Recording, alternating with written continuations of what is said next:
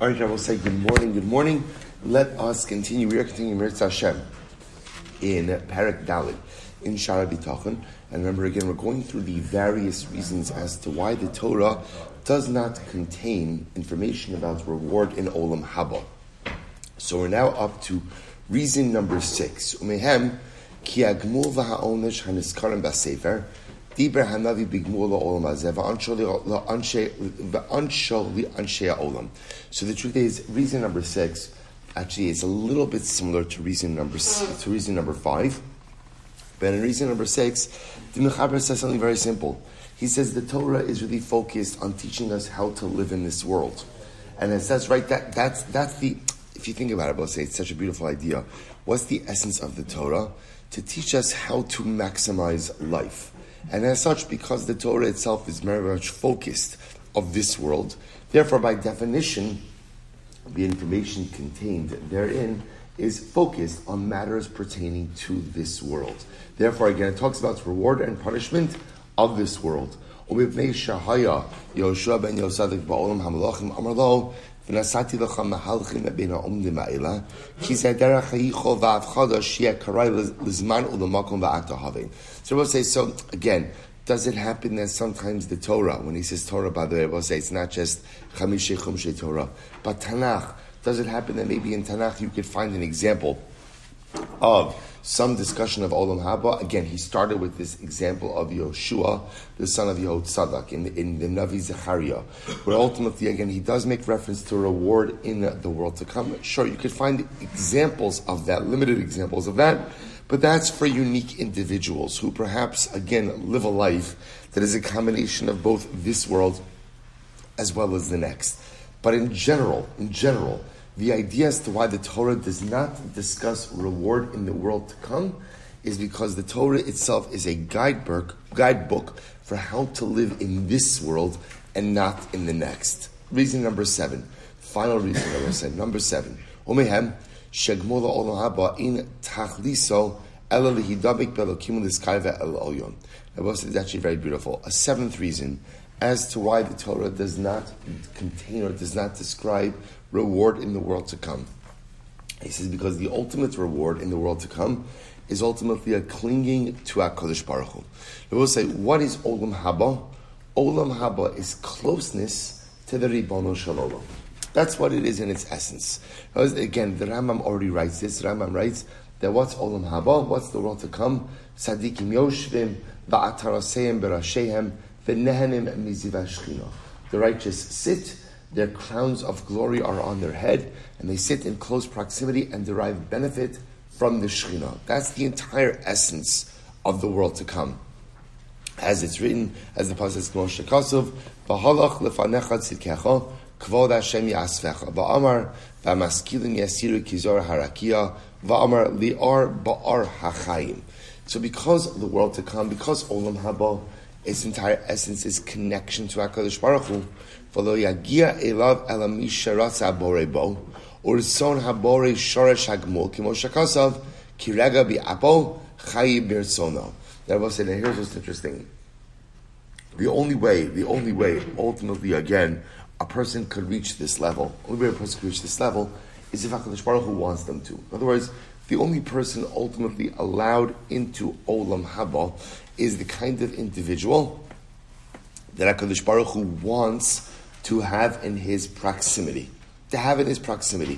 Ultimately, again, and therefore, to find in his proximity, right? That only a person who HaKadosh Baruch Hu wants to achieve this level of closeness, will be able to achieve this level of closeness. Var parshas in bechol kosai, ramazim shemorim ala ratzam elokim, v'masha amar, v'lo sigal nafshi eschem, var panisi alechem, v'yisi lachem lelokim, v'atem tiuli la'am. So Rabbi said, this is actually very interesting. So the Mechaber says that there are actually, in fact, hints to the world to come in the Torah. Where, for example, do you find it? See, he points out in Parashas Bechol Kosai. What does the Torah say? V'lo sigal nafshi eschem. Don't come to a point where my spirit, right, my nefesh, God's nefesh, rejects you. Fanisi alechem, I will turn to you. Vayisi lachem elokim, I will be for you a God, and you will be for me a nation.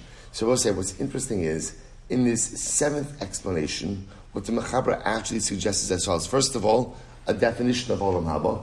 And the definition of Olam Haba by definition is closeness to Hashem. That's what Olam Haba is. And in fact, what the Mechaber suggests is the Torah does make reference to Olam Haba. Interesting. Out of the first six are discussing why the Torah does not make reference to Olam Haba. In the seventh, he says the Torah actually does make veiled reference to Olam Haba.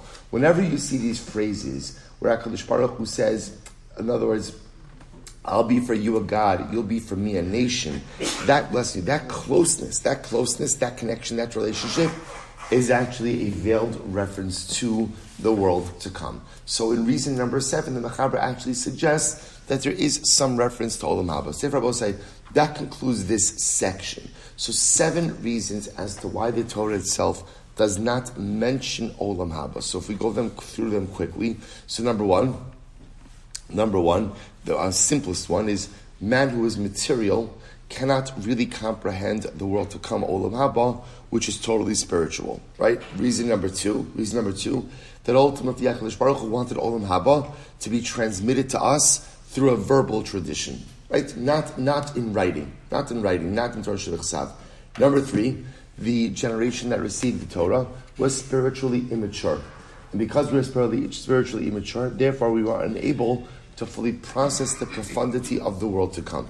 Reason number 4, man can't earn Olam Haba on his own. It is a gift from HaKadosh Baruch Hu. And the Torah itself only discusses things that man has the ability to earn on his own. Reason number 5, Olam Haba, remember again, we saw this in yesterday's Olam Haba, ultimately is the reward for man's hidden intentions and hidden actions. Versus the Torah, which really focuses on man's rewards for revealed actions and revealed intentions. Number 6, ultimately again, that the Torah speaks in ways that the mind can comprehend, and often the mind cannot comprehend the profundity of Olam Haba. And reason number 7 will say, it says essentially, Olam Haba is mentioned in the Torah. But since Olam Haba ultimately, we say differently, Olam Haba is closeness to Hashem. And in fact, there is veiled reference to Olam Haba in the Torah Kedosha. Good. That closes out that section. Now I will say, the reason we got into all of this was, let's just spend another few moments. He says, V'abitachon ala Elokim b'mashe ya'ed ba tzadikim migmola olam hazeh va'olam haba ala avoda. So we'll say, now remember, now where does bitachon come in when it comes to Olam Haba? Right, so where does bitachon play a role? So he says something so very, very beautiful. So v'abitachon ala Elokim b'mashe ya'ed ba tzadikim migmola olam hazeh va'olam haba. So also when it comes to bitachon, so bitachon in this area comes from the fact that I have a trust in HaKadosh Baruch Hu regarding reward in this world, Olam Hazeh, as well as in Olam Haba. Al ha'avoda shishalmuhu l'mi shera'oi lo. Where does reward come from? Reward comes ultimately again for avoda, for effort that one expends, for effort that one puts in, again both in this world and in the next. So the chayishalim ha'onesh l'mi shera'oi lo min adin ala ma'amin. And ultimately, the same way that HaKadosh Baruch Hu rewards those who deserve it because of their avodah, HaKadosh Baruch Hu punishes those who deserve it because of their negative actions. Ubitchono ala Elokim bazeh me'ashlamas hamuna be'Elokim. So we'll say essentially what the Mechaber is describing over here is a belief, a trust in the system of reward and punishment. Every mitzvah is rewarded, sometimes this world, sometimes the next.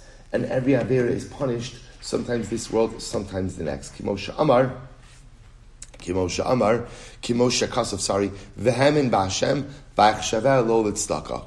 Ultimately speaking about Avraham Avinu, that he believed in HaKadosh Baruch Hu, right? And he accounted this to him as a sense of righteousness. Va'amar lulei ha'amanti l'ros b'tuv Hashem ba'aretz chayim. So we'll say, so we're going to stop over here for today, but bottom line, the Mechaber, we're not finished yet. But Lamaisa, this is the end of today's section.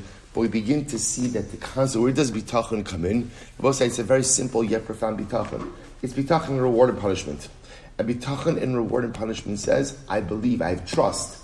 Every action, every mitzvah has a reward, either in this world or the next, or sometimes both. And every avera carries with it a punishment, either in this world and the next, and sometimes both. Now, the difference, by the way, sometimes with an avera, is remember again, there's a variable when it comes to avera. What's the variable? Tshuva. Let's remember again, tshuva can absolutely impact, but in a vacuum, where bitachon comes in, is a bitachon in the system of reward and punishment, which again applies both in this world and the next. Rabbi, so stop over here for today. And Hashem continue tomorrow. Shkoyach.